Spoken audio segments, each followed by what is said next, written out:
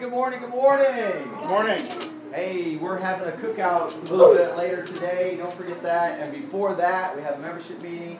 We're still kind of getting organized here this morning, but we're blessed.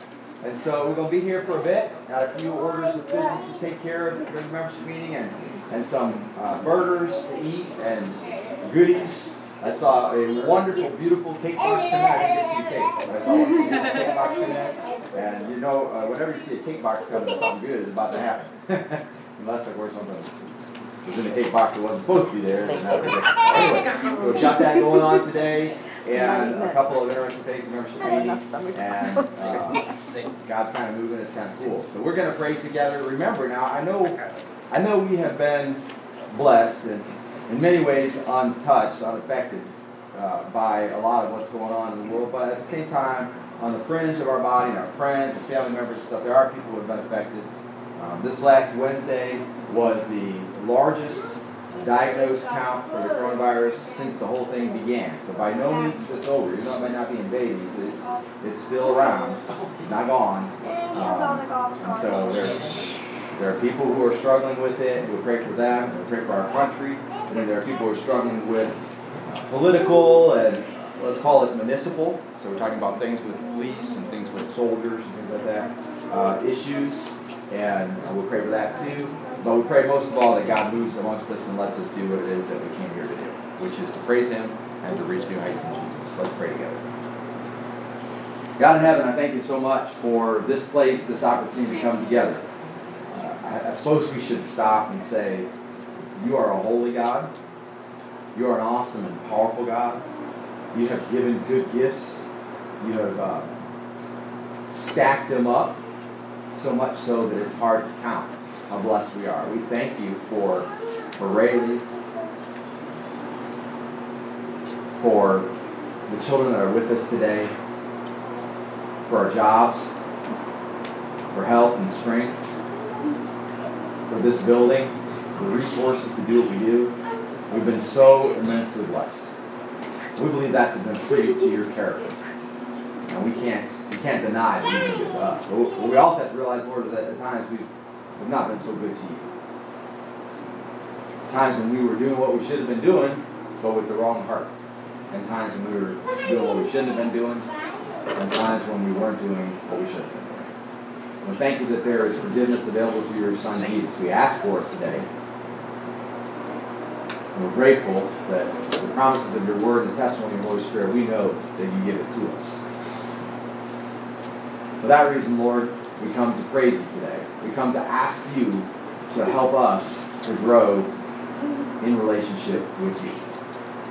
We can read our Bibles more, we can pray more, we can worship more, we can serve more, we can give more. These are all spiritual disciplines, and the list goes on. We can do those things in an attempt to draw closer to you. But we know the greatest effort that could possibly be accomplished in us being close to you is if you would do it. You would draw us unto yourself. If you would lift us up so that we can lift you up. So, Lord, as we sing these songs today, as we worship your holy name, as we maybe get a little bit excited up in here, please remind us of the blessings that we have. Please help us to not forget those who are hurting, people who are struggling psychologically, emotionally, physically. Some in our midst, some on the streets, some in our city. We pray for police officers and soldiers, governors, our president, where we don't necessarily agree with everything that goes on, but those people have been put in a place of authority and a place of responsibility, and the authority and the responsibility don't always level out. Sometimes they have more responsibility than they have authority to fix things, and sometimes they have more authority than they are responsible. But we know you're God. You know exactly what's going on. You're still on the throne, and so we ask you to bless them and lead it to yourself as you see fit. If we can be used in that process, then use it. But for now, Lord, we commit ourselves this service, our membership meeting, our cookout. Lord, we commit it all into your hands, that you would make it what you want it to be. And we pray all this in Jesus' precious name. Amen.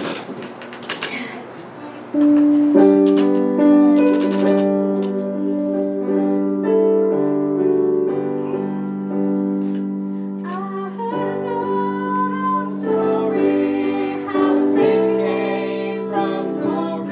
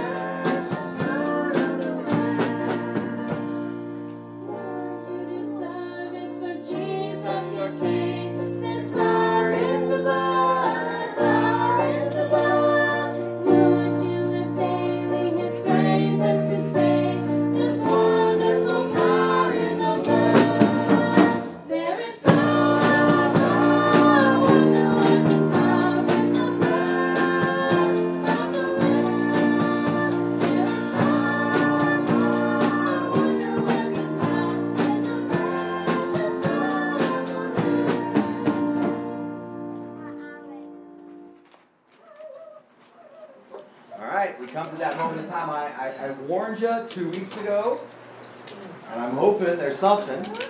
I reminded you last week and gave you a 1-week reprieve, and I've asked you to come today with a brief story of how you might have served sometime, and it actually is perfectly fitting because not only this, we're kind of celebrating kind of adjunct because it's a month after, but we're sort of celebrating anniversary today. Then on top of that, it's the sermon today has a little bit to do with service. And so, have you served this week? Have you done something this week maybe that you didn't expect to do? Or last week? Did you find a way? I hope you did. Go out of your way to do some kind of service.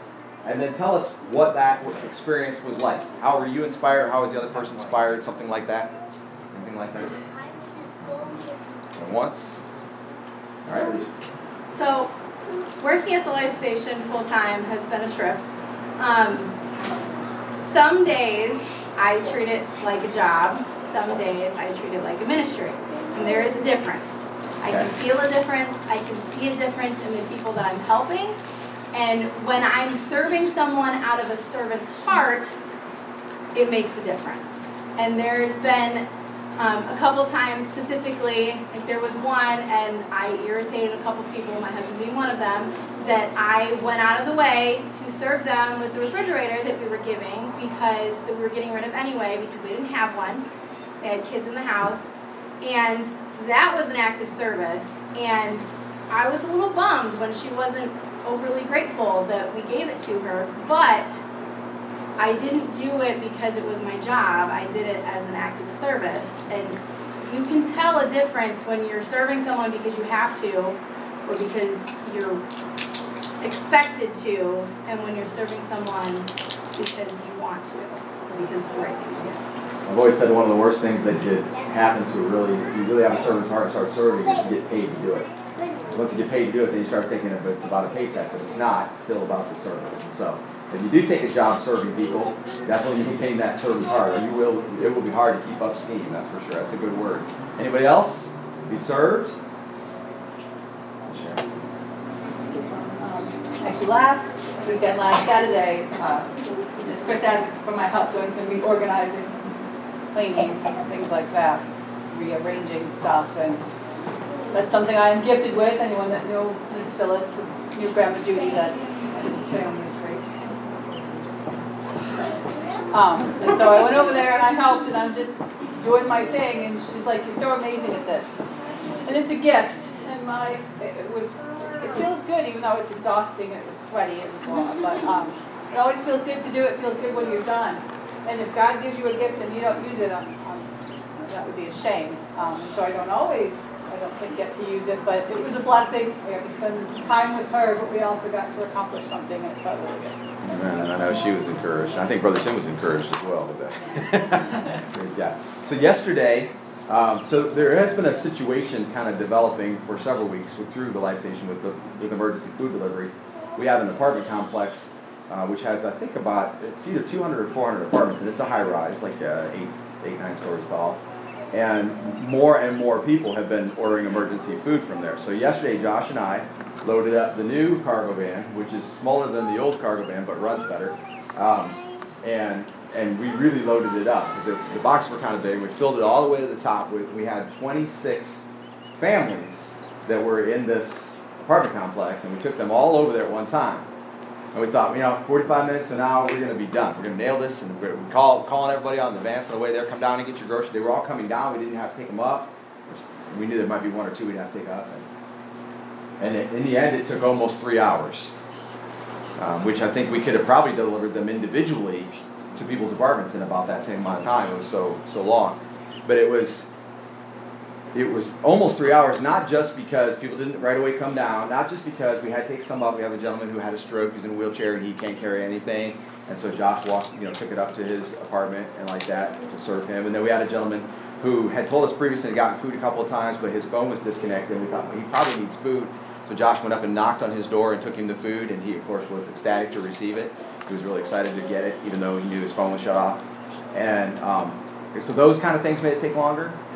But the other thing that was making it take longer was everybody wanted to talk. There were people, we were talking about all kinds of stuff during. We actually had a witnessing experience with a gentleman who when we started with him, basically the first thing out of his mouth, talking about God, religion, if you will, was he said he was Islamic. But then after we talked to him, he's like, well, yeah, I go to an Islamic mosque or temple, whatever he called it. And he goes, but I also go over here to this Christian church. And when we work through it, he's basically kind of confused, is what it is. He's kind of confused about the tenets of Christianity. And so between Josh and I, and it's probably, in all the years that we've worked together, it may be the only time that Josh and I have ever had the two of us together witnessing to somebody at the same time. And so I think he smelled a little bit of alcohol, but I don't think he was drunk, but he had had a beer or two. And we were able to explain to him that the reason that Jesus needed to die on the cross, the reason that God chose for him to do that, was to pay for the sins of people.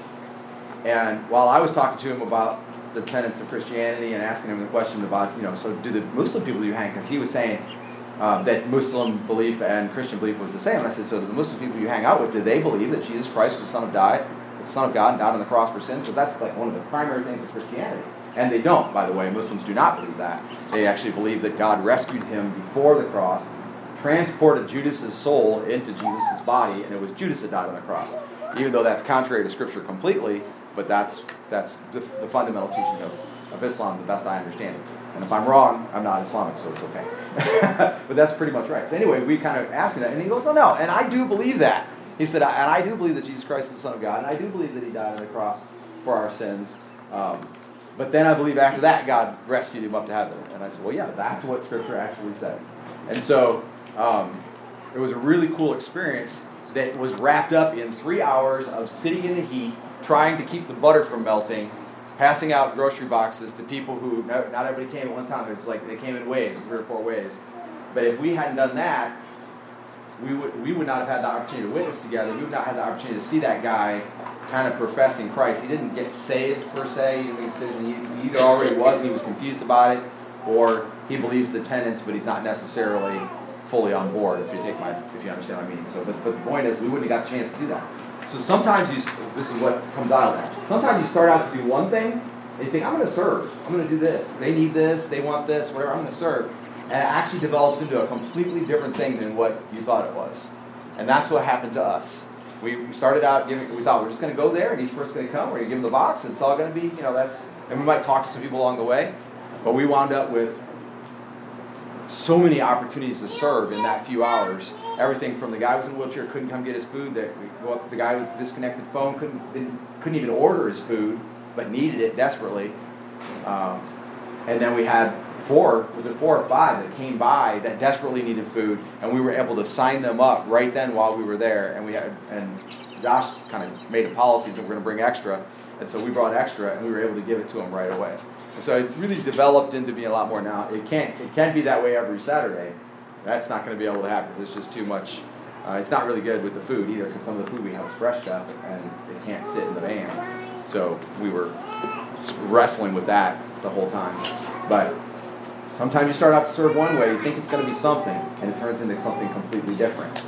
Now the struggle was I started to get upset. I started to think, oh man, it's taking forever, whatever. And God reminded me in the midst of it, don't do that. If you really came here to serve, then you'll serve however I want you to serve. If it's something different than what you thought or whatever. And so that was really encouraging to me. Anybody else got one? Tony Tate. Got a video. You can't stop me.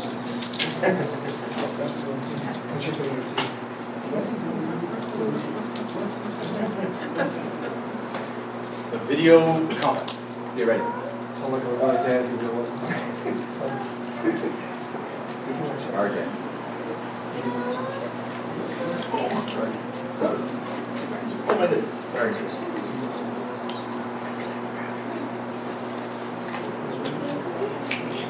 While we're in the waiting stages before I forget, I took a delivery for the Life Station last week, and there was a lady that came out to get her food, and she, when I asked her if there's anything that I could pray with her about, she said she's battling breast cancer. She's having trouble getting to their appointments in the hospital, and she asked for prayer for her and her family, and I don't know anything other than that she's got breast cancer and that she's trying to deal with it, but she she asked for a prayer, and so I asked her if you all could keep her in your prayers. You know her first name. Kathleen McNutt is her name. Kathleen. Very good. By committee, accomplished by committee, right there. Teamwork. Yes, he's like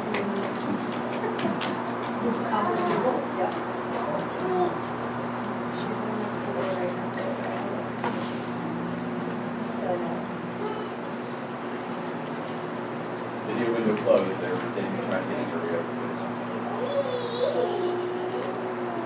Autumn raised her hand. She can go while we're waiting. Let's hear it, It Autumn. wasn't about serving. Okay. It's more like a prayer request. That's all right, go ahead. So I don't know how many people know this at this point. Thursday, I went down to Sonic and I had my interview. And I was talking to a lady, and she was super nice, and she hired me.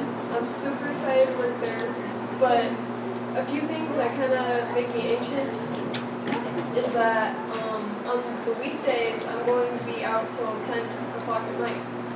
And I'm only going to be working there, or I told her Tuesday nights are off limits, Sundays off limits. So I'm going to be working there probably sometime next week. I'm going to fill in the days I'm not working at the life station. But that's another thing I'm dealing with. I need to figure out if I want to work a day or two at the life station and then the rest at Sonic, or if I just want to stop working at the life station completely work at Sonic. I don't want to completely cut off the life station because I don't know if it's the right choice or not.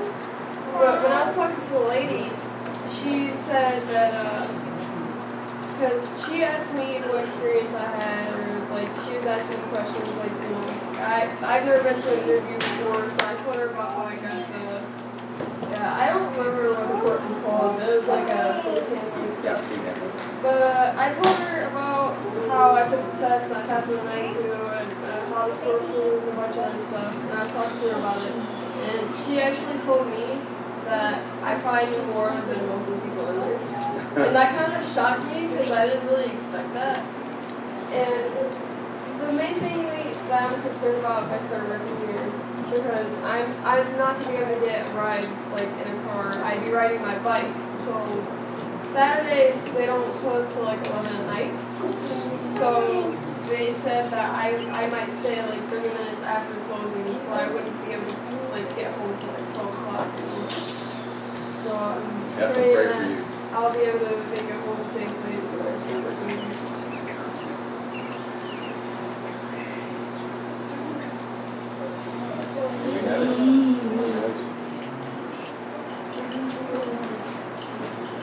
No, it's fine. You can't stop me! You can't stop me!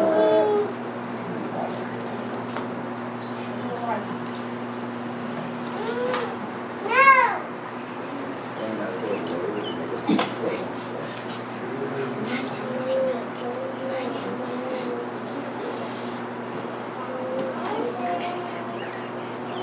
We're gonna try it. It's coming up. If it doesn't work, we'll circle back on it. Oh, it's fine. The internet is acting up. So. See the video's logo right here? When it's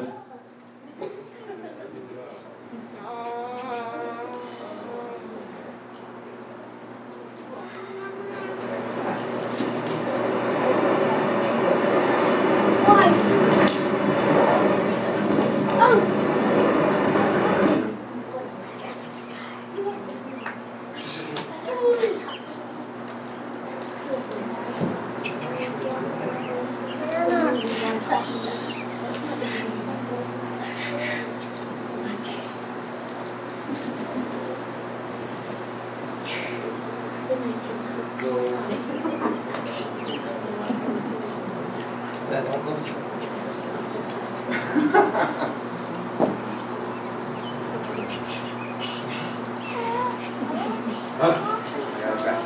We're gonna try this again.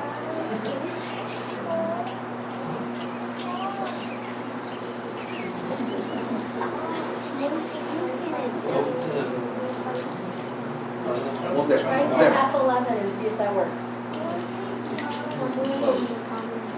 Okay. Press play. Yes.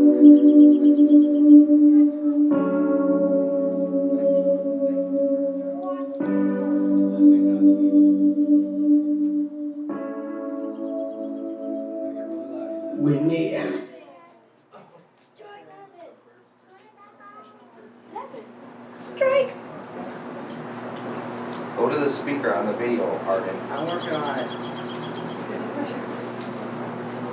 There you go. How I did it, I say God taught me. When they ask me how I'm winning, I say God taught me. When they ask me why I'm different, I say God taught me. It's my time to get it. God taught me. When they ask me how I did it, I say God taught me. When they ask me how I'm winning, I say God taught me. When they ask me why I'm different, I say God taught me. It's my time to get it. God taught me. I have never made a song that I do not like. People always changing colors like a stoplight. I'm gonna you left it cause I know you're not right. If you thought I was done, you should learn from Saint Nick and check twice. Ask me how I got here, I'll say God brought me. Ask me who this power from, it's God brought me. Every step I'm taking, I know God got me. I learned from the best, you can tell them God taught me. Yes! How I did it, I say God taught me. When they ask me how I'm winning, I say God taught me. When they ask me why I'm different, I say God taught me. It's my time to get it. God taught me. When they ask me how I did it, I say God taught me. When they ask me how I'm winning, I say God taught me. When they ask me why I'm different, I say God taught me.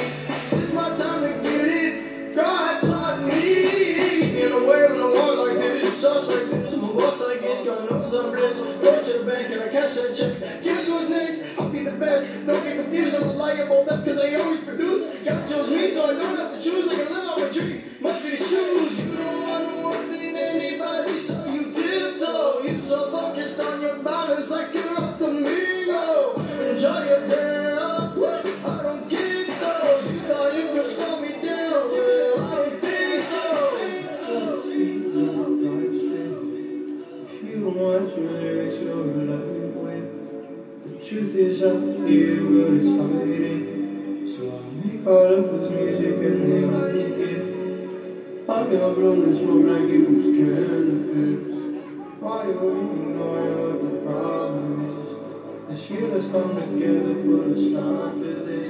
Long in the revolution, God with us, God with us, God with us, God with us, God with us. When they ask me how I did it, I say God taught me. When they ask me how I'm winning, I say God taught me. When they ask me why I'm different, I say God taught me. This my time to get it. God taught me. When they ask me how I did it, I say God taught me. When they ask me how I'm winning, I say God taught me. When they ask me why I'm different, I say God taught me. This my time to get it. God taught me. When they ask me how I did it, I say God taught me. When they ask me how I'm winning, I say God taught me. When they ask me why I'm different, God taught me. This my time to get it. God taught me.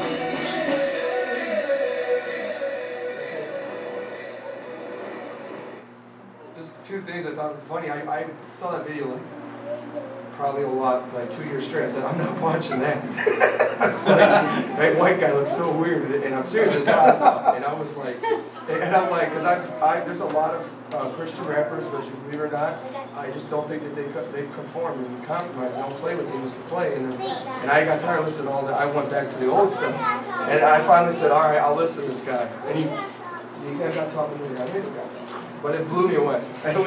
It's so funny, just this guy, he is so, I mean, he is who he is, but Christ in him. I'm just like, that's what really, I just think, all we have different gifts and talents, and we serve, and just, we're all different. But it's Christ in us. We're not supposed to change our character or what we do. It's the character of Christ that we need. We're still the same person. I'm still goofy. I still have a sense of humor. God's not taking it from me. He's changed my humor around. He's changed my goofiness. He's riding, I love it, the funniest thing is the part he's riding a bike with the dolphin, stuffed animal dolphin. Then, can you imagine just trying to say, I'm a Christian? Like, okay. But the thing is, he is who he is. And I'm just saying, as Christ followers, we humble ourselves before God, but we are who we are every day. We don't have to pretend that we're better or greater. let's be who we are, but let's be it in Christ. And that's all I gotta say. Amen. Brother, you got something quick? Just a little fun fact that I found out, because I've listened to this song since it came out, and he's got other really good music, really good music. And I found out when he actually made that video, he was only 17. So for the young ones, if you put your mind to it, it don't matter what age you are. If you put your mind to it, you can accomplish things. He was 17 when he made that video. So if you want to do something, the only way to get it done is you have to put the work in, and you have to do it. You can't give up. You can't get halfway through something and go, okay, well, this is too hard. I'm not doing it no more. Because you'll never accomplish anything if that's the way you think. Right. So Tim Mitchell, would you pray for us as we transition into the rest of our worship time? Holy Father, thank you so much for being here today and teaching us so far. Thank you for keeping our people here. Hopefully, they'll get safe and healthy. Continue to work in our lives, Lord. Forgive us when we fail you. Help us to encourage one another, to stand up and be your servants and your followers. Let's look to see how we can do that instead of everything else going on around us. In Jesus' name. Amen.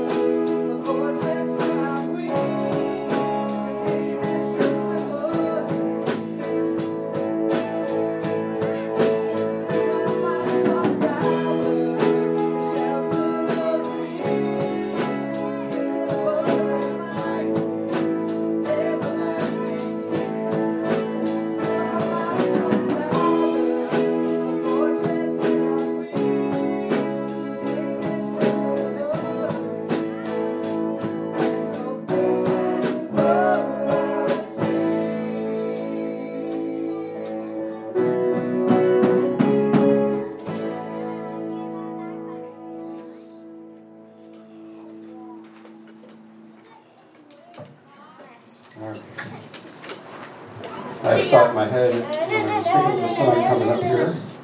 It's called I Want to Be Like You. And with all the conversations that have been going on, I was thinking, there's always voices out there saying, be like me, think like me. And recently, there's a lot of voices you almost can't avoid anymore saying, be like us and you're the enemy. And all that. So it's like, who are we supposed to be? You need to think about who you are, what you want to be. Do you want to be part of this group or that group? Do you want to think like this or that? And if you're a child of God, you're His, you're part of His kingdom, and you need to think His way and be His way. And if that puts you in this group or that classification or that, whatever, but that's not relevant. What's relevant is, are we children of God? And this song kind of talks to that. So when you, as you sing it, think about that. Who are we supposed to be? Amen. When I'm down, you are up for me. When I'm proud, and always smile for me. And when I'm weak, you are strong for me. You are there for me. You're always there for me. When I fall, you will catch me. When I call, you're quick to answer me. And when I'm weak, you will be with me. You are there for me. You're always there for me. And I wanna be like you.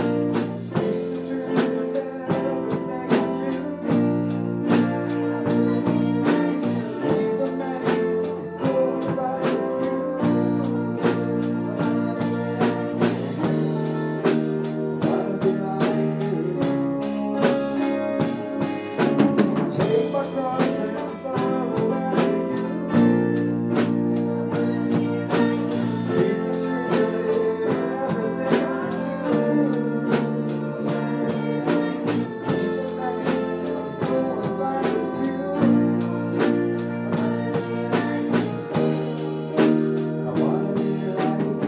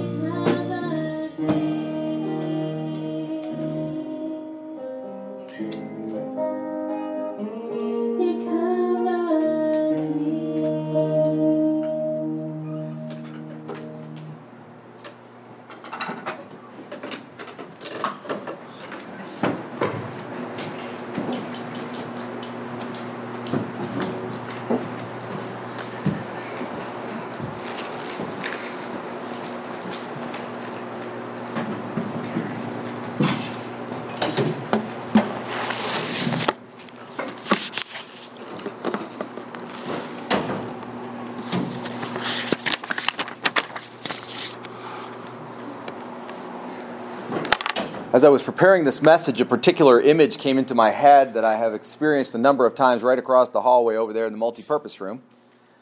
We would play dodgeball and a variety of different types of dodgeball. One of the types that we would play was called medic. And it basically means that if you get hit, you have to go down on the floor and sit or freeze or whatever rules you're playing at that time.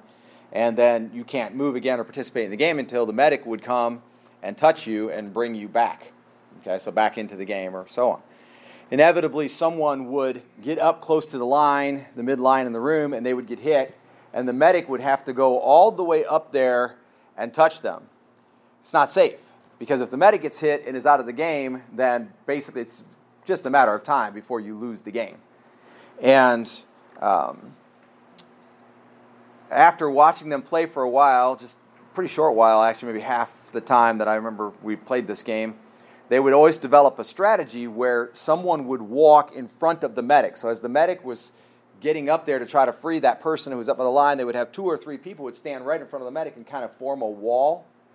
And they would literally just throw themselves in the way of any ball that came so that the medic would not get hit. And then, of course, they would be frozen, and then the medic would just immediately unfreeze them. So the medic was right behind them, and the people who were blocking the medic so he wouldn't get hit would be forming a wall in front of him. And usually it was the biggest kids in the room because it's hard to form a wall when you're skinny or too mobile. And so they would get in front of the medic, and then they would come forward, and the medic would then reach around them and touch the person who had been hurt or been hit by a dodgeball and out of the game, and then they would all go back. Well, inevitably the person who was on the ground, who was outside the wall, would get hit. So then eventually the way they would do it, they bring the wall up, blocking the medic, and then when they'd get up there, the wall would move in front of the person who was wounded or person who had been hit and was down.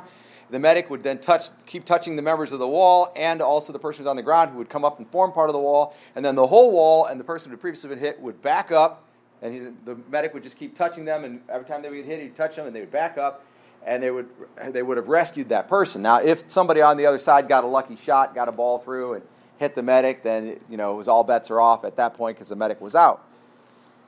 I was thinking about that, and basically what was happening, there's 2 sides to the issue. The people who are throwing the balls, they see the people blocking the medic as in their way to winning the fight.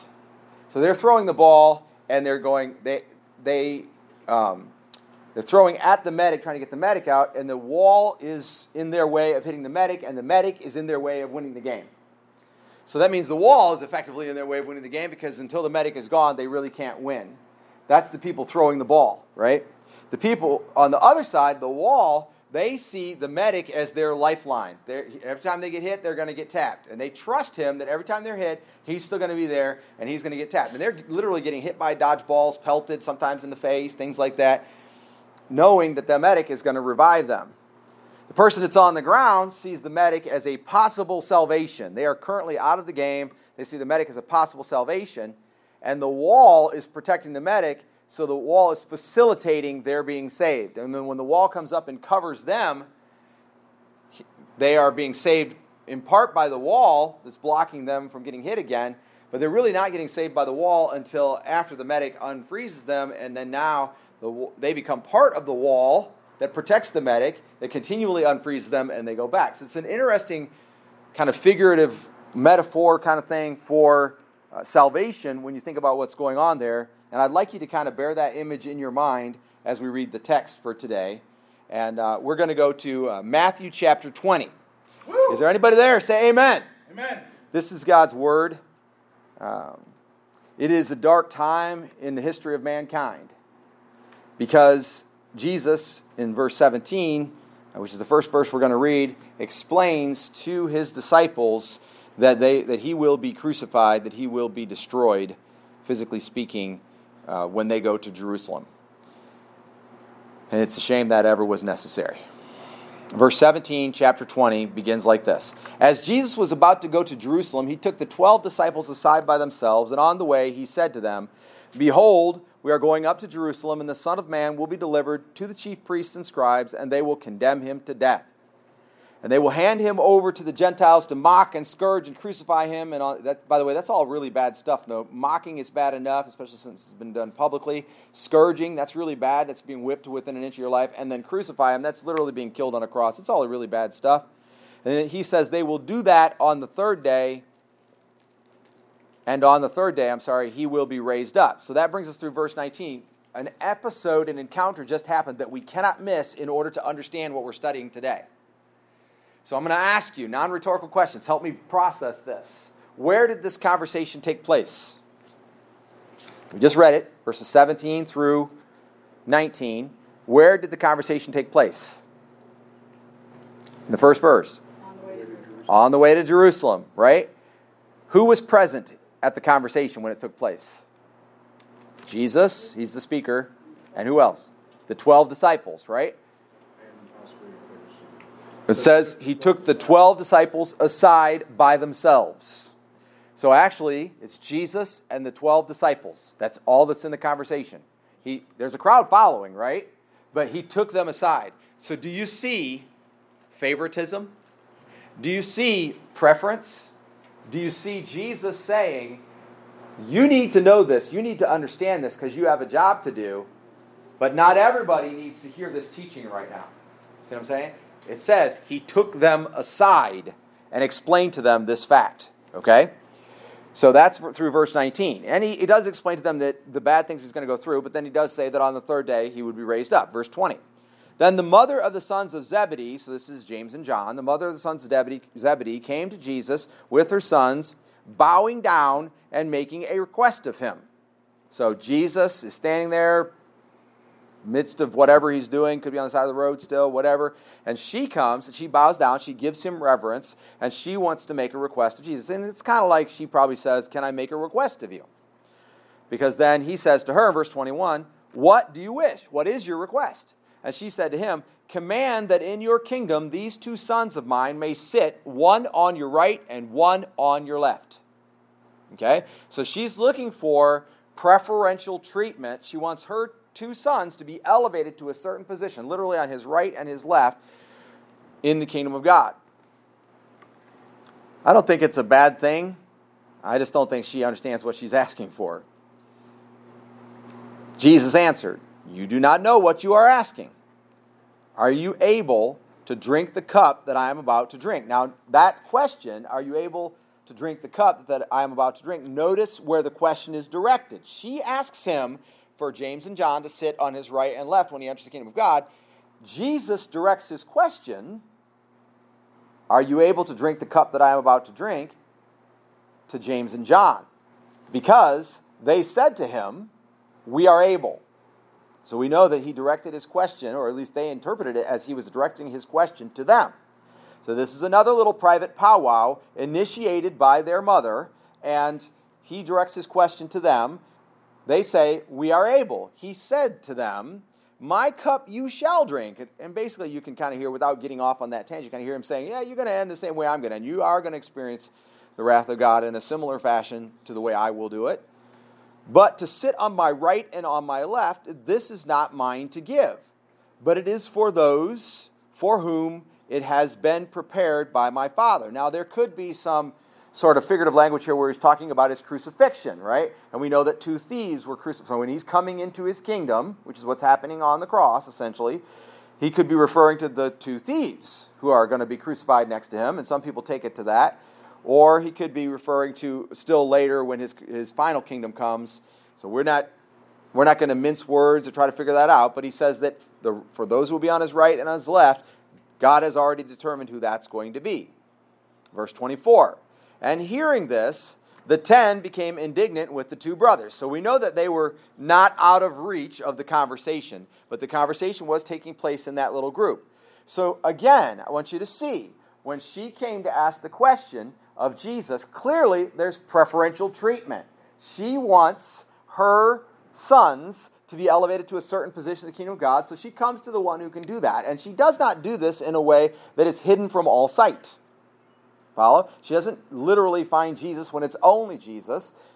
Somehow or other, the story gets out to the other 10. Either they hear it from a distance right there, or later they hear it. But either way, it becomes obvious that she was seeking preferential treatment for her two sons.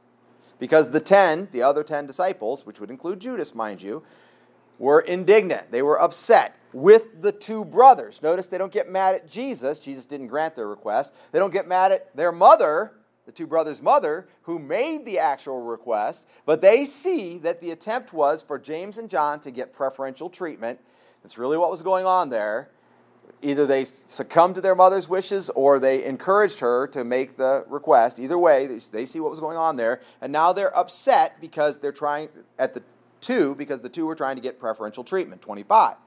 Jesus called them to himself, the disciples, to himself, and said, "You know that the rulers of the Gentiles lord it over them, and their great men exercise authority over them." So now this is referring to governors, police, soldiers, people with authority in society. They lord that authority over others in the same society. And their great men, those who have been elevated by deeds, elevated by popularity, elevated by opinion, whatever, their great men exercise authority over them. He says, "It is not this way among you. But whoever wishes to become great among you shall be your servant." So Jesus sets a standard right here for the kingdom of God. This is how someone will receive elevated position in the kingdom of God. You say, well, that's not fair. Everyone should be equal. Everyone is unique and equal. Okay? So no one is any better than anyone else. Everyone needs salvation, and they need it because of their personal sins and choices and so on. But the bottom line is, Jesus says that there is a way to be elevated in the kingdom of God. He said, and I'll reread it, "Is this not this way amongst you? But whoever wishes to become great among you," great, elevated, have significant position, etc., "shall be your servant." Not, okay, I've got popular opinion, and so I now can lord it over people, tell them what to do. Not because I have managed to get, I've got 1 million followers on some social media application, so now I can make people think what I want them to think. But whoever would be great amongst you will do so by being your servant. Verse 27. "And whoever wishes to be first amongst you shall be your slave." So this is called parallelism, and basically he's just stepping it up. So he's saying, if you want to be great, you got to serve. And the greatest of being great, right, would be to be first. And if you want to be first, you got to be slave. All right? And some would argue that that is a reference to himself. Who has the right to be first in the kingdom of God? Well, could be Jesus only has that right because he has been our slave. He has done what no one else could do. He served in a capacity that no one else could serve, even going to death on a cross. But they surely would have taken that as a model or an example. So even saying outside Jesus, even if it's not Jesus we're talking about, the first should be the servingest, should be the slave. A slave serves with no rights. A slave serves when requested, even what they're asked to do when they don't want to. When there is no logical reason to. When it takes away what you wanted to do. When it costs you more than you can afford, etc. A slave has no rights in the equation.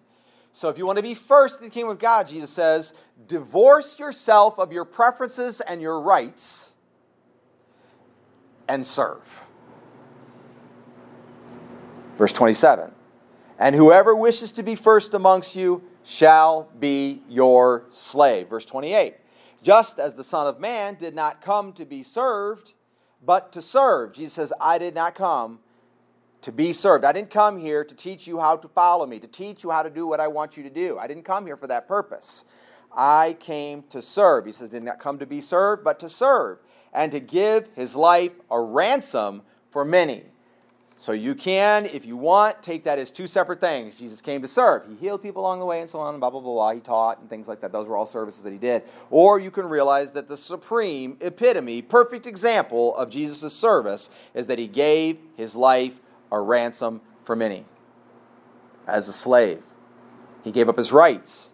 He could have not gone to the cross. He could have called angels to save him on the cross. He could have called angels to minister on the cross so they didn't suffer, so they didn't feel pain, so they didn't get hungry, so they didn't thirst. He didn't do any of that. He gave up all of his rights, Philippians 2, even unto death on a cross.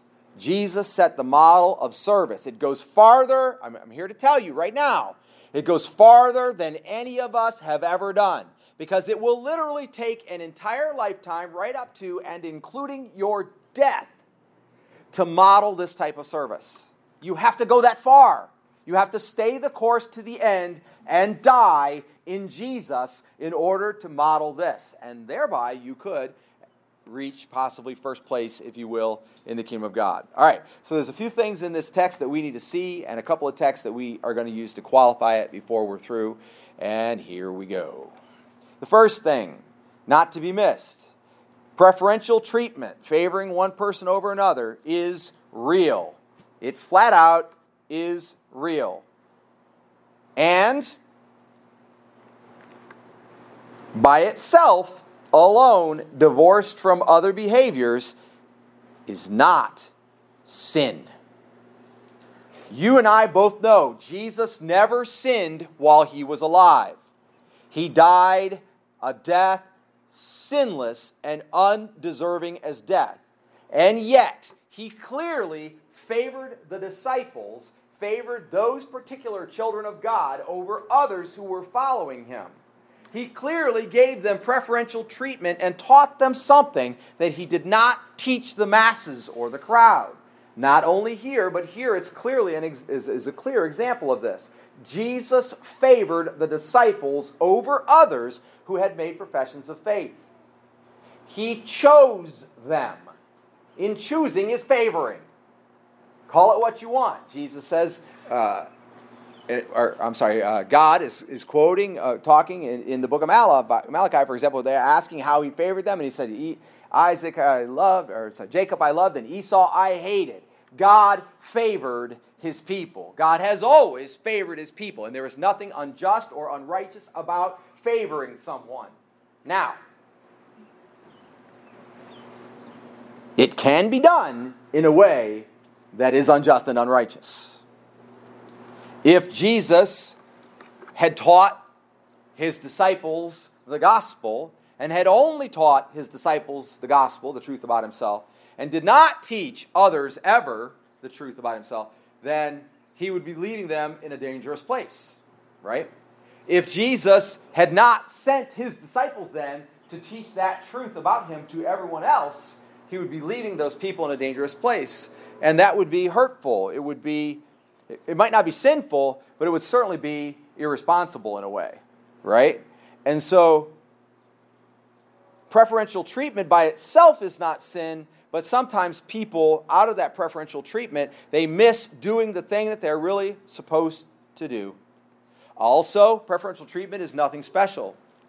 In Matthew 5, which is also part of the Sermon on the Mount, beginning in verse 43, Jesus says this. He says, "You have heard that it was said, 'You shall love your neighbor and hate your enemy.'" First of all, God didn't say that, right? That is a Jewish law or rule, essentially, that they had added. You shall love your neighbor and hate your enemy. But I say to you, love your enemies and pray for those who persecute you, so that you may be sons of your Father who is in heaven. For he causes his sun to rise on the evil and the good, and sends rain on the righteous and the unrighteous. See, God gives what's called prevenient grace. Grace that existed before we lived. That's what prevenient means. It goes back way before.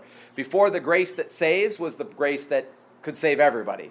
God gives that to literally everybody. All creation testifies, talks about Jesus, talks about God's plan, etc.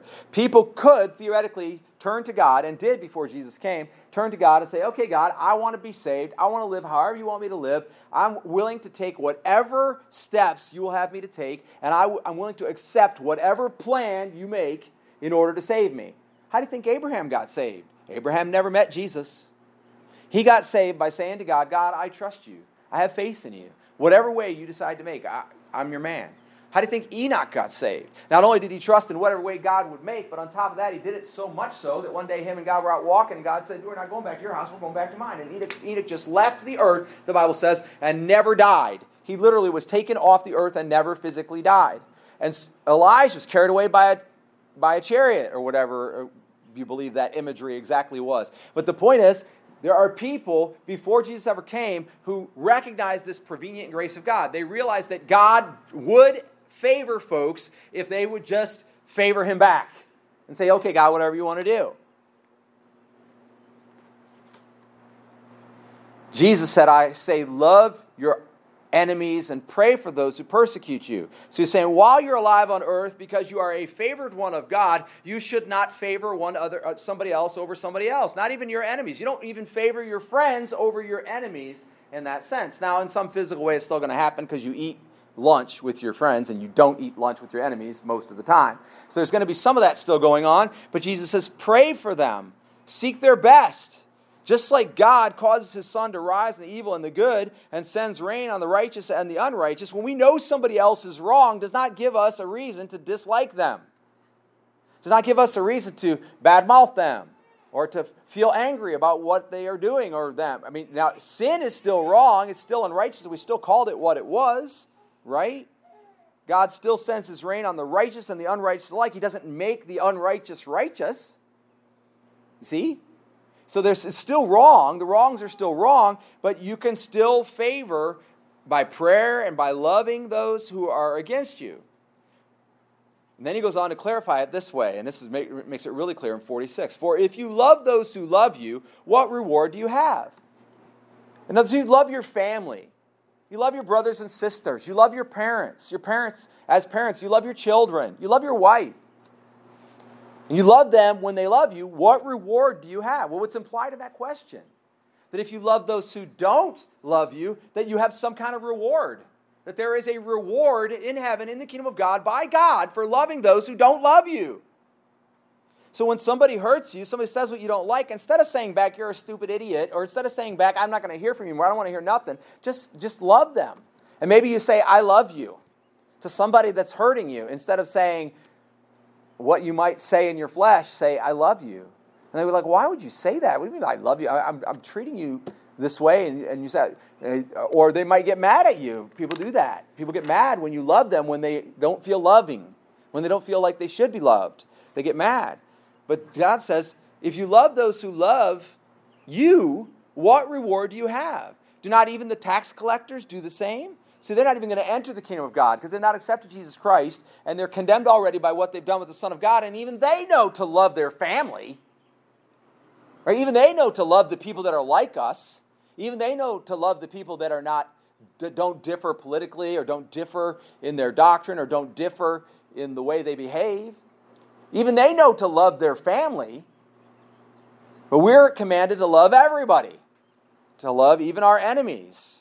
If you love those who love you, what reward do you have? Do not even the tax collectors do the same? If you greet only your brothers, in other words, those who are connected to you, that you understand, whatever, if the only time you say hi, if the only time you shake hands, and I know we're kind of keeping some of shaking hands down to a minimum right now because of social distancing and so on, but if you really only are outreaching and pulling people towards you, not physically speaking, but in relationship, you're really only pulling people towards you who are only in your circle, what more are you doing than anybody else? How has God transformed your heart if all the primary people you talk to are the people that you already... So you got some guy that you work with, you don't like him, you don't talk to him. You got somebody that's a cousin or a family member that you don't relate well to. He likes the opposite football team, and he makes jokes about your football team or says nasty things all the time, and you don't really pull him in.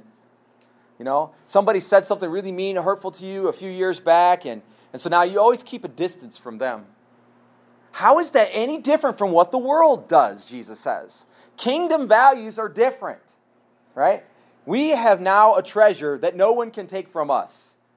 No matter what you do, if you approach somebody who is obviously violent and try to talk them down and they kill you, they cannot take from you that which you have been blessed with. Is it smart to do that in every case? No, you need to be smart. You send us out like sheep amongst wolves. I get that. You have to be smart about how you do it. But if you only love those who love you back or love you already, then are you really doing anything different from what the world is doing? Now, I understand their love may be damaged, their love may be broken, but I'm not the one who said this. Jesus did. If you greet only your brothers, what more are you doing than anyone else or than others? Do not even the Gentiles do the same? And they're not God's people. They're not favored by God. 48. Therefore, you are to be perfect. And we'll come back to that word in a second. As your heavenly Father is perfect. Now, we understand that he's not talking about perfection in the traditional sense of like you don't make any mistakes, you get it right all the time, right? That's not what he's talking about. This word here in the Greek literally means complete. So let's backtrack it for a second. If this is an equation, let's backtrack it. If the end destination is completeness, backtrack it. What is lacking from people's completeness? As Christians, what is he encouraging us to that we are lacking, not being complete? If we're being, now he's saying, no, but you be complete as your Father is complete. He's whole, it's done, settled.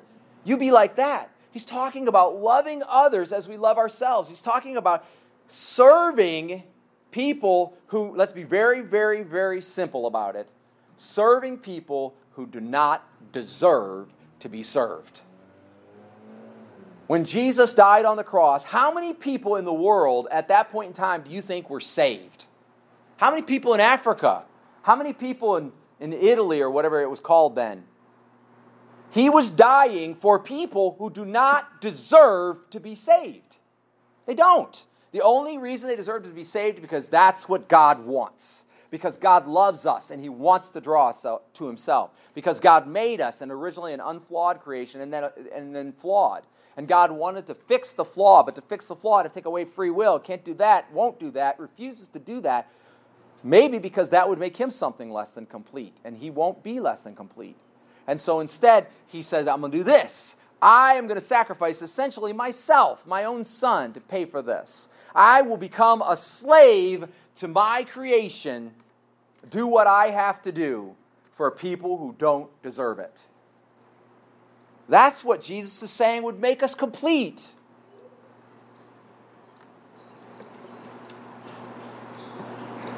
And we wonder why it says that the martyrs come into the kingdom of God first. This is literally what it would take for you to know that you are whole in Christ. You have to be able to, in some circumstance, sacrifice all that you are, give up your preferences, give up your desires, give up your safety, give up your money, give up your time.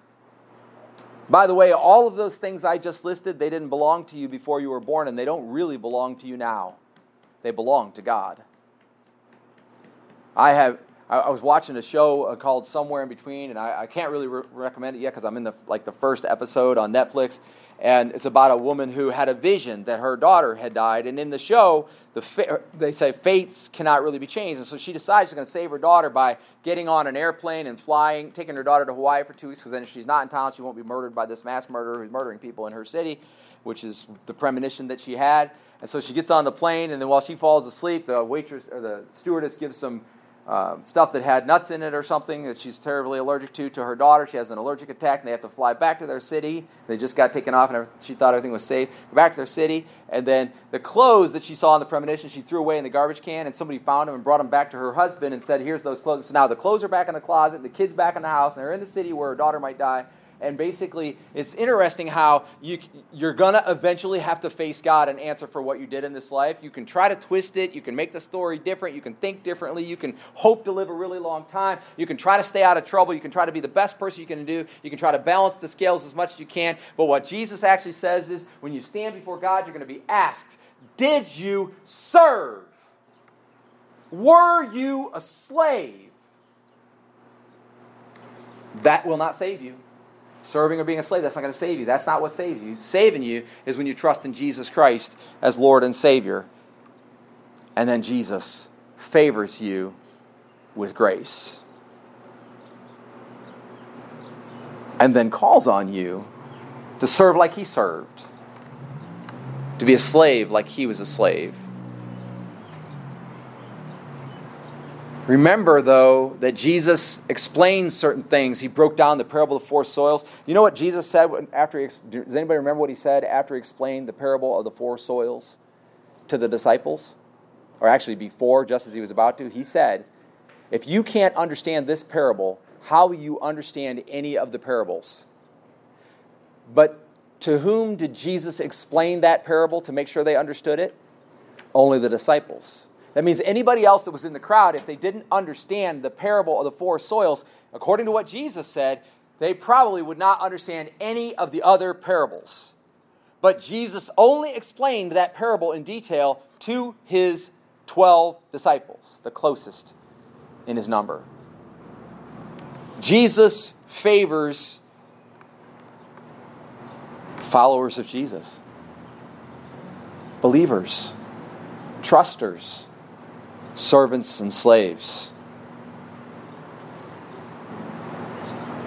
Preferential treatment makes you no better than the world. They do that. We all do that. That's the irony. It'll never stop. It's literally the human condition. But we are called to do something more than that. To do something more than that.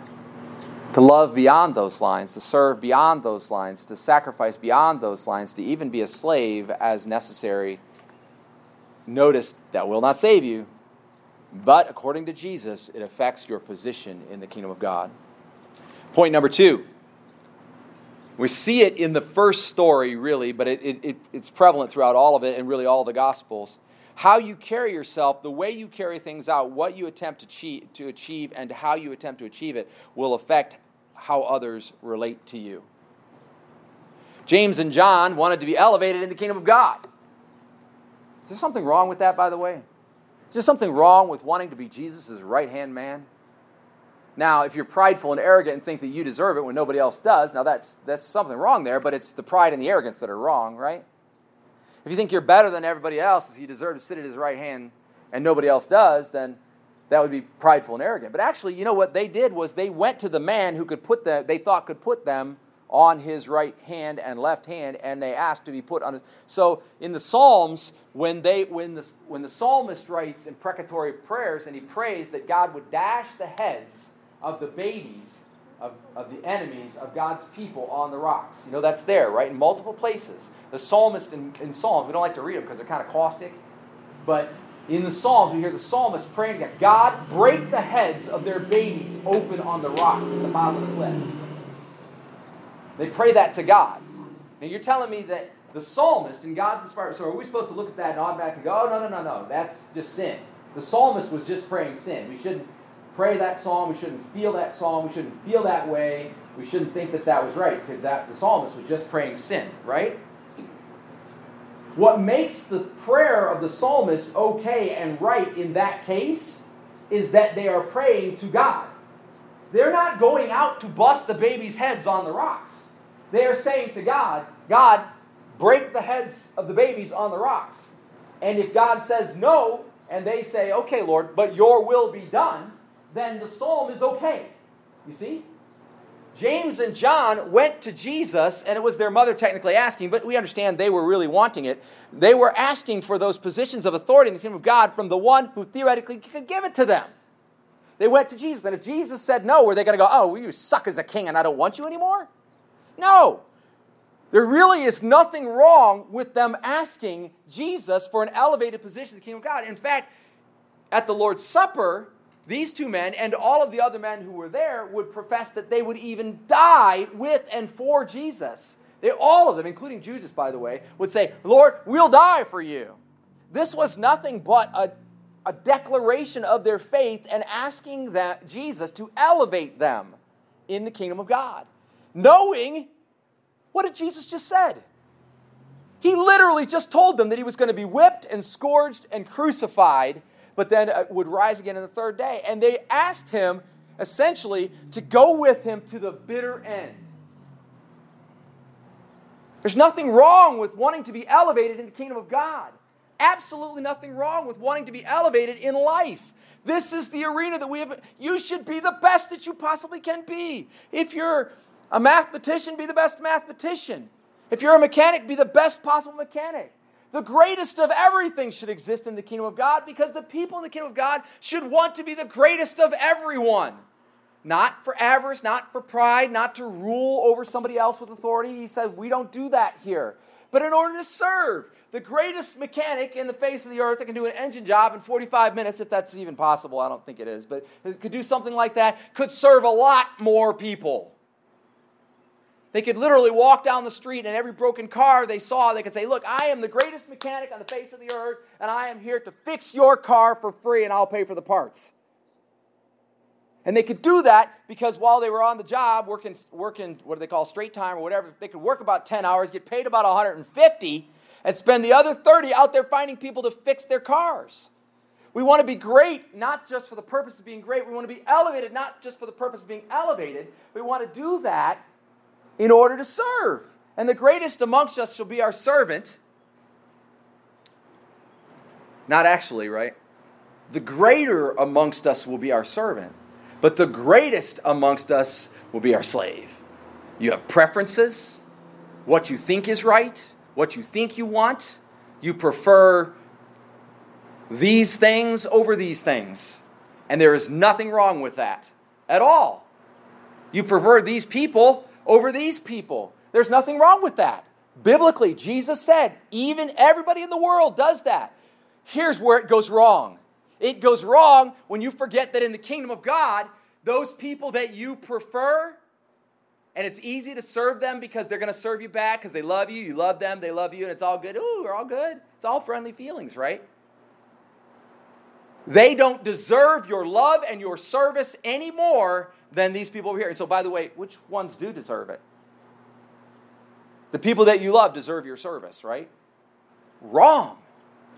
Nobody really technically deserves it. Just the same as we didn't deserve Jesus serving us. Jesus died for everybody, even those that don't deserve it. So who do we serve? We serve those that don't deserve it. So if you stop waiting around to find some people who deserve your service, or who will value it, or who will pay for it, and instead start thinking a mindset and carry yourself in a way where you're looking for service. There was nothing wrong for them asking, but the way they asked, it grated on the nerves of the others. The way they asked, the way they carried themselves, that hurt. Those people were hurt. And they thought indignantly toward those two disciples because of the way they had handled it, having their mom come and ask Jesus. You want to be elevated? Work your butt off like the rest of us. You want to be elevated? Listen to everything Jesus does and the browbeat. Try to figure out what everything means. Let's do the work of the kingdom of God to be elevated in the kingdom of God. Not go have your mother ask Jesus for you so you can be promoted. They sought a special position, Jesus' favor, even above others whom Jesus favored, and they took steps to gain that favor. The remaining 10 were offended by the steps that they took. Jockeying for positions in the kingdom of God will offend. Jockeying for position anywhere will offend. When you try to do the certain thing that will get you what you want, and you know somebody else is going to get it. I remember when Alicia was in high school, we talked about how inclusion is also exclusion. And she would talk about, so-and-so is my best friend. I just want to be with my best friend. I don't want to be with all those other friends. I just want to be with my best friend. I said, you don't understand. When you're doing that and you're including one person, you're excluding another person automatically. And you're degrading them. You're making them feel small. You can't do that. Inclusion is also exclusion. Now, inclusion is good. Inclusion is like we want to love on somebody. I want to spend time with them. I want to say something positive. But when you do that with one and you don't do it with another, then that person is excluded. And that's what they did. They excluded people. And when they excluded them, they offended them. And Jesus said, you can't do that. You should be the includer. One of our core values at New Heights Fellowship is involvement. You should be seeking a way to involve everybody in whatever it is that you know. The gospel, service, love. You know where to get food, make sure they got food. If you know how to get across town, you make sure they can get across town. You know how to make $1? Show them how to make $1. And you get the dollar, share your dollar. You should be including everybody because that is service. That is exactly what he was saying. In fact, by the way, what we just read, Matthew 5, there is no reward in the other way. So you could literally give, if you right now said, well, my next paycheck is going to be X $1,000 or X $100 or whatever, and if you went to your friends and your family, and you took that entire paycheck and gave it all to your friends and family, you're like, I don't need it this month. I'm just going to give it to everybody. All my friends and family get $100 or whatever, $10 or whatever it divides down to be. What Jesus said was, there is no reward for that. The reward would be if you included people in that number that don't deserve to be there, in whatever percentage. Not your friends, not your family, not your church, not your ministry. Not inside, but outside. And you draw them in that way by sharing every resource that God has given with you. You think it's not offensive to include somebody while somebody over here is excluded? Shouldn't they be offended? They have a right to be offended. Now, I know these verses apply to them too. So the truth is, now you are the one, because you're including somebody and excluding somebody else, you are the one who does not deserve to be served. That's part of the problem we have in the world today, is everybody thinks that they deserve to be served. If we all would just realize we don't technically deserve to be served, that it is grace, it is a gift, it is love, it is kindness, it is gentleness, it is all of those things when we are served. If we would think of it that way, if you are ever served, then that person is doing it, unless they're just doing it out of selfish motives, they're doing it to somebody that doesn't deserve it. If you get that through your head, then you can realize that the language that we relate to other people should be serving, should be loving. That's what we're supposed to do. Stop talking and start doing. Stop trying to press other people to care about your problem and care about your problem. How we carry ourselves affects others and how they will relate to you. And this is where the rubber meets the road. If you are bristly, nasty, mean, caustic in some way, then when others try to serve you, which they need to do to be elevated in the kingdom of God, it will be harder. So your issues are placing a burden, a stumbling block in front of them because you are making it harder for them to serve you. Somebody serves you and you say, thanks for that, but I really don't need it. Or, well, thanks for that, but could it be blue next time? Or, oh gosh, did you use artificial sweetener in this? When you come up with some reason why the service somebody has given you is not sufficient, you put a stumbling block in front of them to serve you. And they need to serve you in order to elevate their position in life, in order to elevate their position under God, in order to elevate their position in the kingdom of God. They need to do that, even become a slave. Now, when you say something like that, well, shoot, did you use all artificial sweetener in that? And you make a big deal, you kind of push back on them serving you, or you make a big deal out of it by some other use of words or whatever, and you don't just go, oh, thank God, God, I praise you for the service that I have received, and then turn around. Somebody gives you something you don't want, you find somebody that wants it.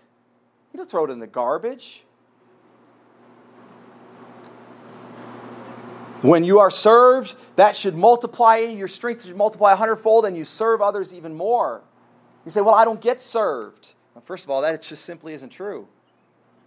It cannot be true, because you're sitting here while I'm preaching, which took me some effort to prepare for. You're sitting here while God's word is being delivered to you, and martyrs in the millions, or at least in the tens of thousands minimum, have died to secure this word over the last several thousand years. You've been served by people you'll never meet. People planted this church. People worked in this building. People worked on this building. Does anybody here know Tim Toth? Just a few of us. And your room might have been prepared or painted or fixed or brought around. Did anybody know that Chris Gribble and your dad, right, took the heater vents out and painted them when they needed to be painted? And you think, well, Chris has never done anything for me. That's just not true.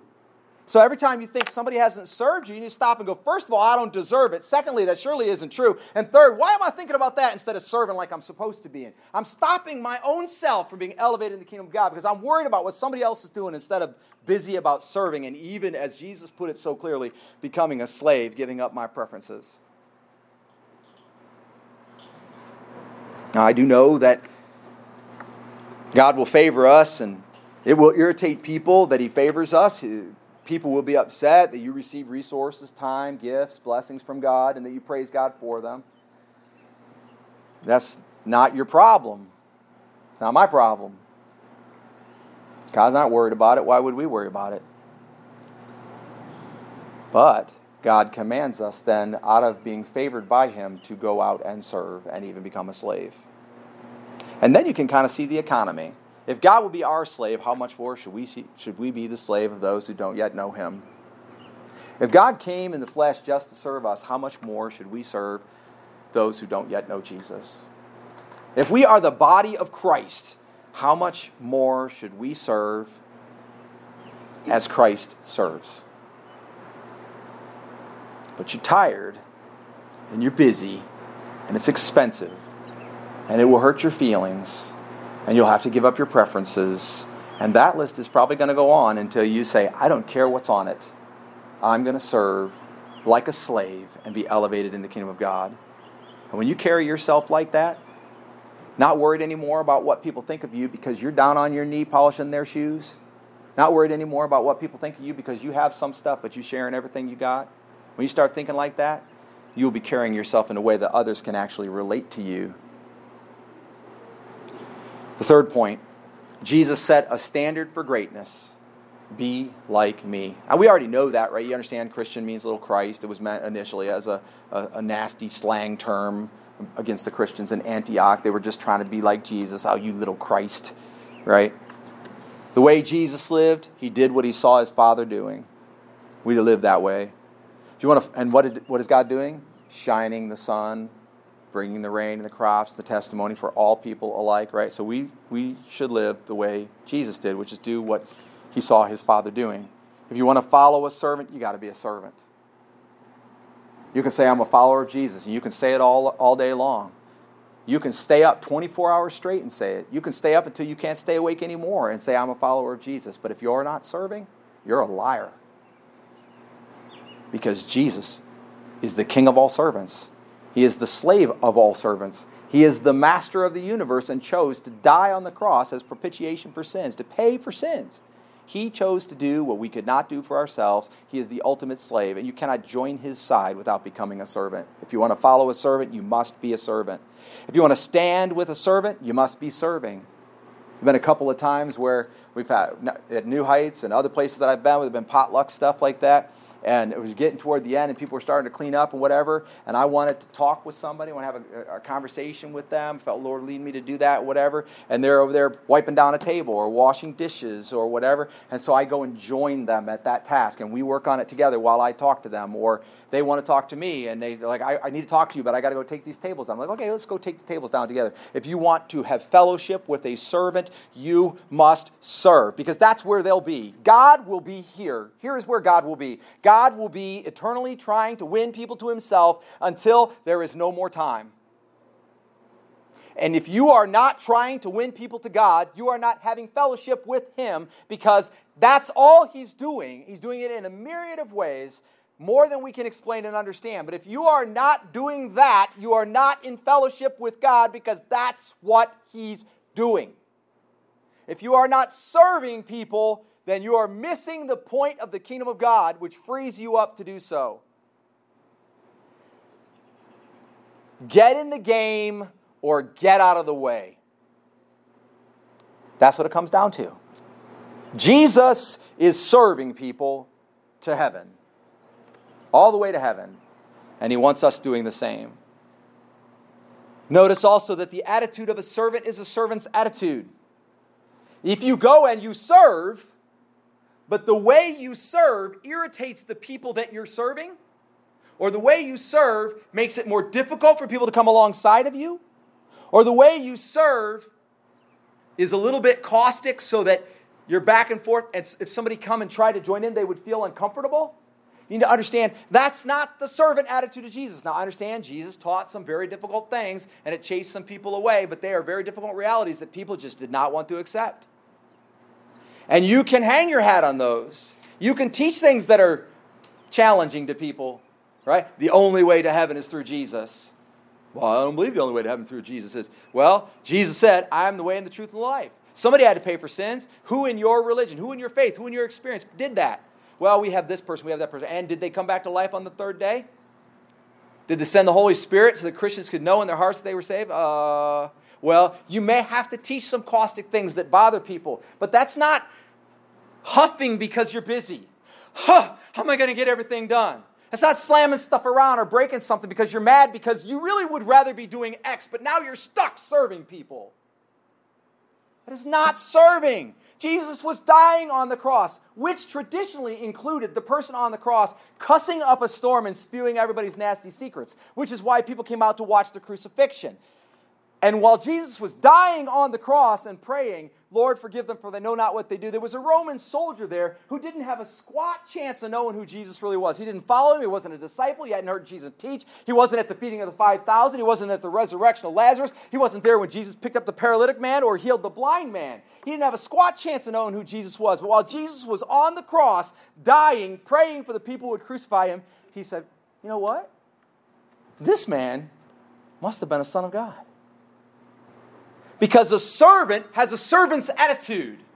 In the worst of it times, when it's going as bad as it could possibly go, when everything's blowing up, falling apart, not turning out the way we wanted, the servant goes, but I'm serving. I'm a slave. What did I expect? There's still too many people who don't know Jesus. That's what really concerns me. Yeah, I'm suffering here. I might even die from this. This might kill me. I remember one day, it was probably about a year and a half ago, I was sitting at my desk and I was putting in really long hours, and that week in particular, I was putting really long hours and trying to fathom a certain passage of Scripture that I had to preach on Sunday. I knew God had told me that was the one, and I was just trying to pick it apart, figure out what the heck is going on. God, this is so hard. Why don't you just tell me like you a lot of times do? Just say, oh, it just means this, and you're all good. Well, God, just do that. And I'm like, And then I had 2 or 3 phone calls from people who had problems, and I prayed with a couple people over the phone, and somebody needed encouragement, and their marriage is struggling.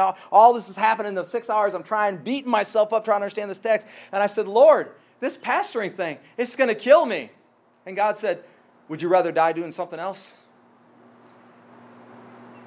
And I was like, no. No. And so then, since then, I prayed, if something's going to kill me, at least let it be being pastor. Just let me die doing the thing that is who I am. The thing that God made me. What do you want to die doing? For crying out loud, when it gets rough and you're about to die serving, you should go, okay, hopefully this is it. If I die here and now, I'm going right straight to heaven.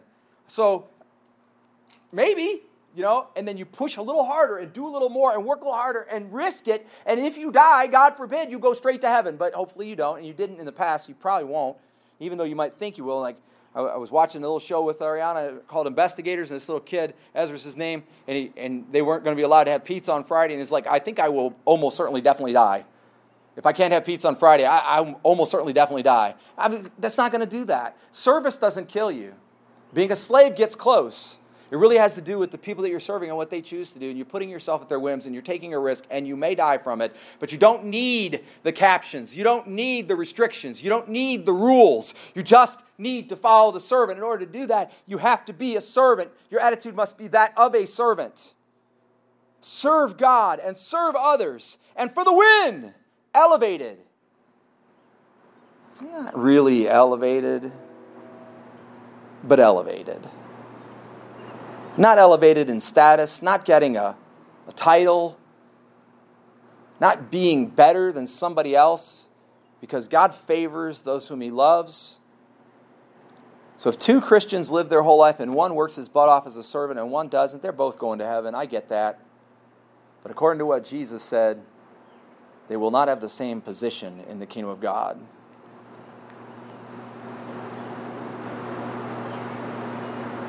And that brings us to our conclusion. Real quick on the points. First of all, preferential treatment is real. It exists literally by everyone at all times, never has stopped. But God is asking us to do something more, to go beyond that, and to love even those that we feel like we don't prefer. And love is not an emotion, it is actions, that you go and serve, even become a slave. Secondly, notice that how you carry yourself will affect how others relate to you. How you strain forward for the position determines everything about how you will relate to other people along the way. If you can find 2 men who will serve until they pass out, those 2 men will accomplish more than you've ever seen. Any of us. Because the truth is, I doubt any of us have ever served until we passed out. And if there are someone who served until we passed out, praise God, because you're still here. But probably we haven't been there.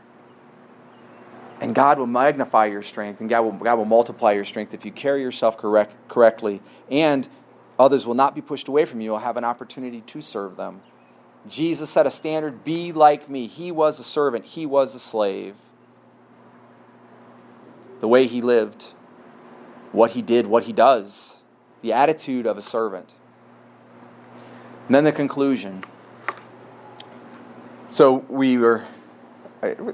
my job has become a lot about technology and phones and computers, and I've become recently aware of a phrase, and Sherry just used it yesterday like it was common verbiage for us, and I hadn't quite adjusted to it yet. And the phrase is having a workaround. So when you can't quite do what it is that you're trying to do on your technology, you find another way in the program or another program or something to work around the problem that you're having and get where you're trying to get to. I'm here to tell you there is no workaround. There is no substitution. Either you go through or you don't go at all. What do I mean by that? Who's in the way? Who's in the way? You go through or you don't go at all. Who's in the way? I know there's a lot of people who think somebody else of a different social class, different financial background, different race, different job, different authority level, different whatever, that they're the ones that are in the way from you being elevated, from you having a great life, from you being advanced in the kingdom of God. They are not the people that are in the way. There is no law that can keep you from being Jesus' servant. There is no law that can keep you from being a slave up to the point at which you enter heaven. No one can stand in your way. So who's in the way? I know you think that there are those that you are called to serve, and they're in the way. They're making it hard on you. They're refusing. They're refusing to let you serve them the way you would like to serve them. You might think that they're in the way. They're in the way because they're putting up stumbling blocks. They have a caustic personality. They say things that you don't like. They take away your personal preferences, whatever. They're not in the way. They're not the ones that are in the way. No one can... Do you understand that really, truthfully, to a certain point, and it pretty much goes to death, no one can stop you from serving them? You're like, oh yeah, they can kick me off their property. Yeah, they could. But you could find ways. You can send checks. You're like, well, they could not cash my checks. Yeah, well, you can send cash. You say, well, they could burn my cash. Okay? So literally, you could keep trying to serve them, and there's nothing that could stop you. And you say, well, they burned my cash. And if they burned your cash, what do you think it would be like to be able to go to your mailbox and take cash out of your mailbox, and somebody was saying that they loved you and wanted to serve you so much they were sending you cash, and then you're upset because they're doing that and you burn it? What would that experience actually be? It would be extremely humbling. There is somebody out there that loves me so much, that wants to serve me so badly, that they're sending me a $100 bill in my mailbox, even though I've kicked them off my property, I've told them to leave me the heck alone, I've boosted them off my social media, everything else, and yet I still get that $100 bill in my mailbox every week, and I'm still mad at them, and I'm still burning it every week. But the bottom line is, at that point, you have served them. They know you see them. Someone sees them. They're getting a letter in the mailbox every week. Someone cares about them. Someone is giving to them. There's no person can stop you from serving them. What they can do is they can stop you from serving them the way you want to serve them. Person can stop you from serving you. You say, well, let me tie your shoe. No. Don't touch my shoe. I like to wear it untied. No. They can say, let me come mow your lawn. No. What, am I crippled? I don't need you to mow my lawn. I'll take care of it. Or you could say, I just want to encourage you today, and I bought you a candy bar. They could take it out of your hand and go throw it in the garbage. So what they're really doing is stopping you from serving them the way you want to serve them. Let's go back to Jesus for a minute. The people that crucified him, while they were stopping him from serving them the way he might have wanted to serve them, they were actually ensuring that he was serving them the way he wanted to serve them. You see? By not wanting Jesus to serve them, by not accepting a suffering servant, by not accepting a humble comer from a low basis family who could preach in authority and do miracles, by not accepting Jesus, that brought them to the point of crucifying him, which ensured that all sins of mankind were paid for. You see the economy of the kingdom? Serve people beyond the limits of the way you want to serve them, and when you suffer for it, God rewards it by bringing about his perfect plan. Jesus said it this way, so then, you will know them by their fruits. Not everyone who says to me, Lord, Lord, will enter the kingdom of heaven, but he who does the will of my Father who is in heaven will enter. Many will say to me on that day, Lord, Lord, did we not prophesy in your name, and in your name cast out demons, and in your name perform many miracles. See, they did a lot of service, didn't they? They did it the way they wanted to do it. They used their spiritual gifts that God had given them to do the service the way they wanted to do it. They prophesied, they healed, they did some pretty fantastic things. Did we not do all those things, they asked? And then I will declare to them, I never knew you. Depart from me, you who practice lawlessness. In other words, you only served me the way you wanted to serve me.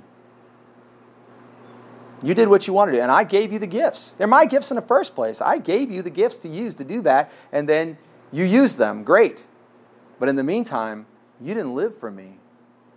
You didn't love. You didn't serve. You didn't follow me. I've been busy serving people, and instead of following me and serving people the way I am, or instead of having a servant's attitude, or instead of loving people that you don't prefer, instead of doing those things, you just prophesied and let people come if they wanted to. Or you just preached, you just cast demons out of people and healed them. That's all great and dandy, but it wasn't what I was asking for. There are works preferred and flashy. There are things that people want to do. People like titles. People like to be seen. People like to serve the way they want to serve. The way they're wired, the way they think, the way they act, the way they were taught by their parents, whatever. But Jesus is a servant who was present at the creation of the world and submitted to death on a cross. He divorced himself from everything that he was to be what he really needed to be. There are works that are preferred and flashy. They're even given place to by men. But following Jesus is the key. Doing the will of the Father makes the service worthwhile. Faith without works is dead. Works without purpose also dead. And if the works are dead, the faith is dead, because faith without works is dead. If you have faith and have no works, your faith is dead. If you have faith and have works, but your works are dead, then your faith is dead too. Jesus came to serve and to save.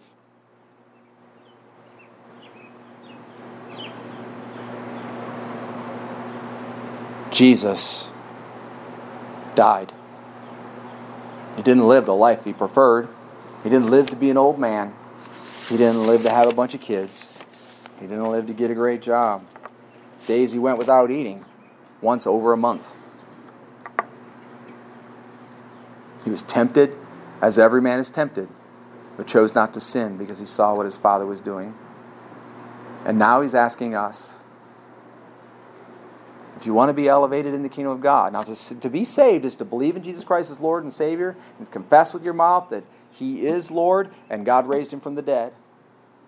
Now, if you want to be elevated in the kingdom, if you want to walk in His favor, you serve. Serve till you bleed. That's what He did.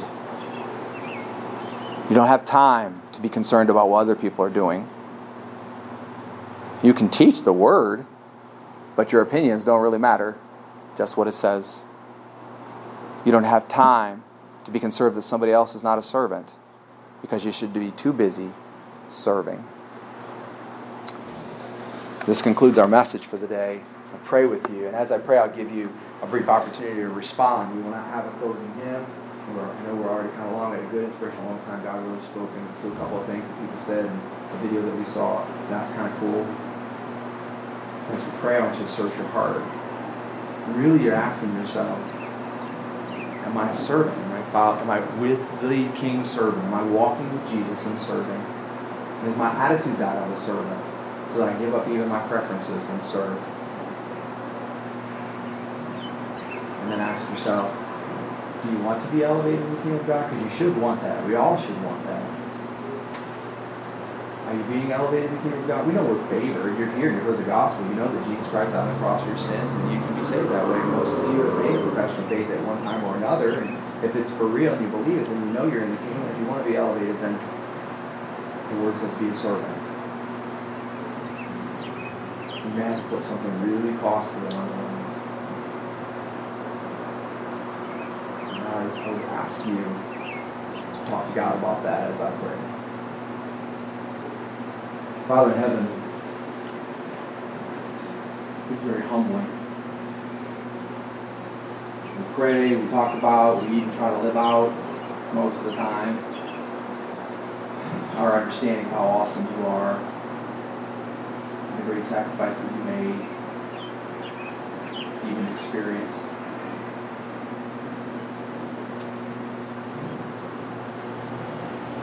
I suppose because we're so far from it, sometimes we think that if we were standing at the foot of the cross, we wouldn't have been jeering, we would have been crying. If we were standing in the crowd, instead of crying out, crucify him, we would have been irate, protesting, resisting.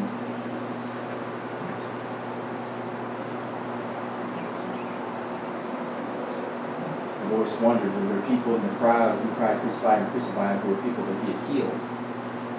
And it's probably so, just speaking by pure math. There were almost certainly people who could previously not walk, who walked into that courtyard in the crowd and cried, crucify him, crucify him. People who could not previously see who were there and cried, crucify him. We see that Jesus was a servant and that he served us.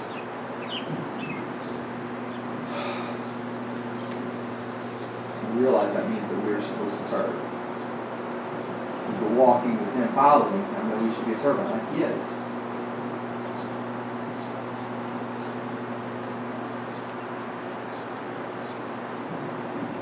Yet we are still in the flesh. We still have the desires that come along with being in the flesh. We think about giving up the greatest things we have in life. Twice now, as I was thinking about that, I was thinking about how you might have a Christian family release their young person at 18, 19, 20 years old to go and serve a mission field thousands of miles away. And the truth is, I struggled with mine going away to college. It could be like that. And if just one of us died, anybody that's in this room died serving you, the rest of us all just crumble, mourning and loss, fall apart. Is that why we're cowardly? Don't want to push limits? Don't want to go so far? Don't want to really suffer for what we believe in? Lord, we're so grateful that you let us build a life here on earth. I'm thinking of Daniel when he was away, and Daniel was so reluctant. He's like, I'm not going to have kids. I'm not going to serve. I'm not going to bless the city that I'm a foreign captive in, even though he did have some freedom. I'm not going to do that. I don't want to do that. I want to participate. And God just told him, go ahead. I'm going to be here for a bit. Go ahead and build a family. Go ahead and bless the city in which you live. Work with the people around you. Lord, if that's the standard we can carry forward to this moment in time, and we see how we can be great at the things that we can be great at and use those things to serve you. Whatever it is that we're good at, whatever it is we can do, we've got to find a way to do that in service to literally everyone, and even those who we can clearly see they don't deserve it. And we don't prefer them, we don't like to be around them, they bother us, whatever, and we should be serving. And I guess it means we have to go out of our way probably sometimes, but Lord, I hear your word saying, we've got to go out of our way, we've got to go out of our way. I'm asking you for myself, and for anybody else who would join me in this prayer today, that we would find ways to serve. You would help us. I think it's a little arrogant when the disciples said to Jesus that they would die with him if necessary. Because every time I think about that I would die with Jesus if necessary, I think about how afraid I would be, how hard that would be to stand firm. God, we just want to be with you. We just want to serve. We want to do what we see you doing. I'm asking you, Lord, to indwell us with your Holy Spirit in a powerful way. To show us as we walk around the ways that we can serve others, even sacrificing, even giving up our rights. I'm not talking about civil rights. I know that's a big thing right now. I'm talking about personal desires. And the right to fulfill those personal desires, that we put ourselves on the line.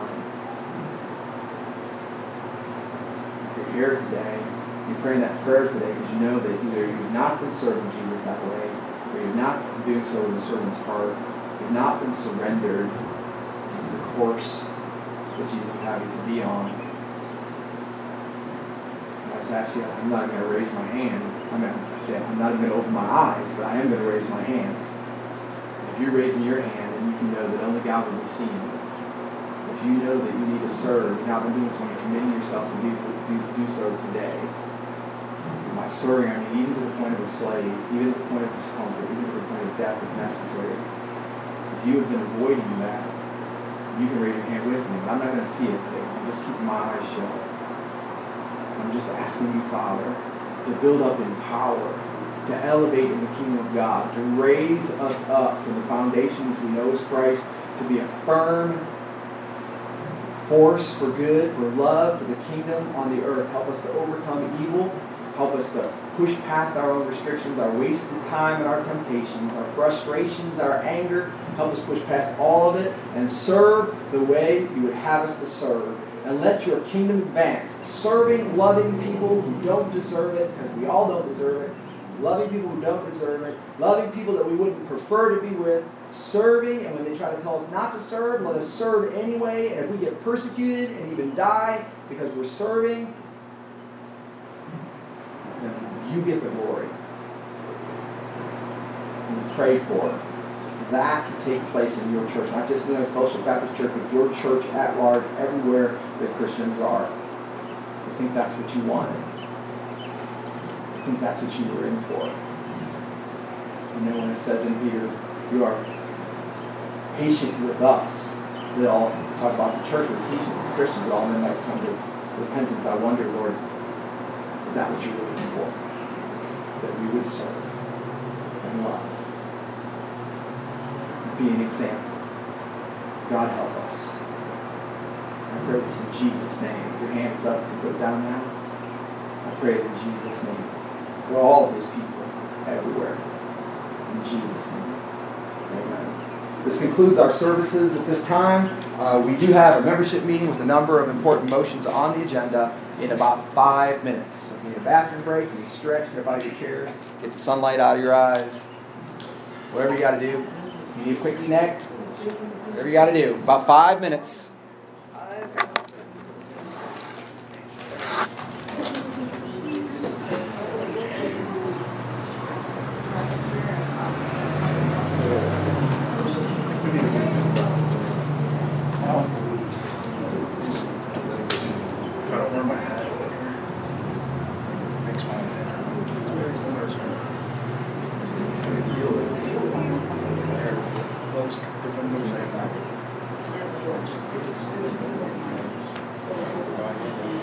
Like staring at you up there. Yeah, that's like all white all around. That's how that it's hard on that one. Oh, before we did it, we used to make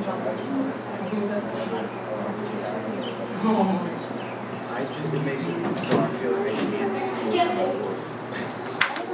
Oh my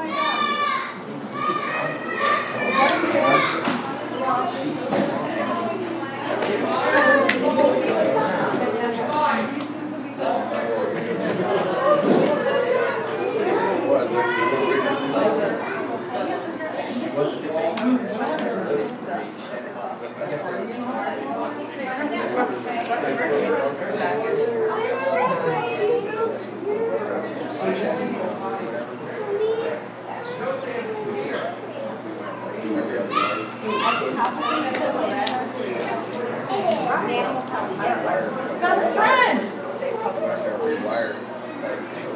Hi! You got a watch on? What is that? Is that the watch? Come here. What is it? What kind of watch is it? What is it for? He got it for Christmas Day. Oh my goodness, have you been going? Okay, so.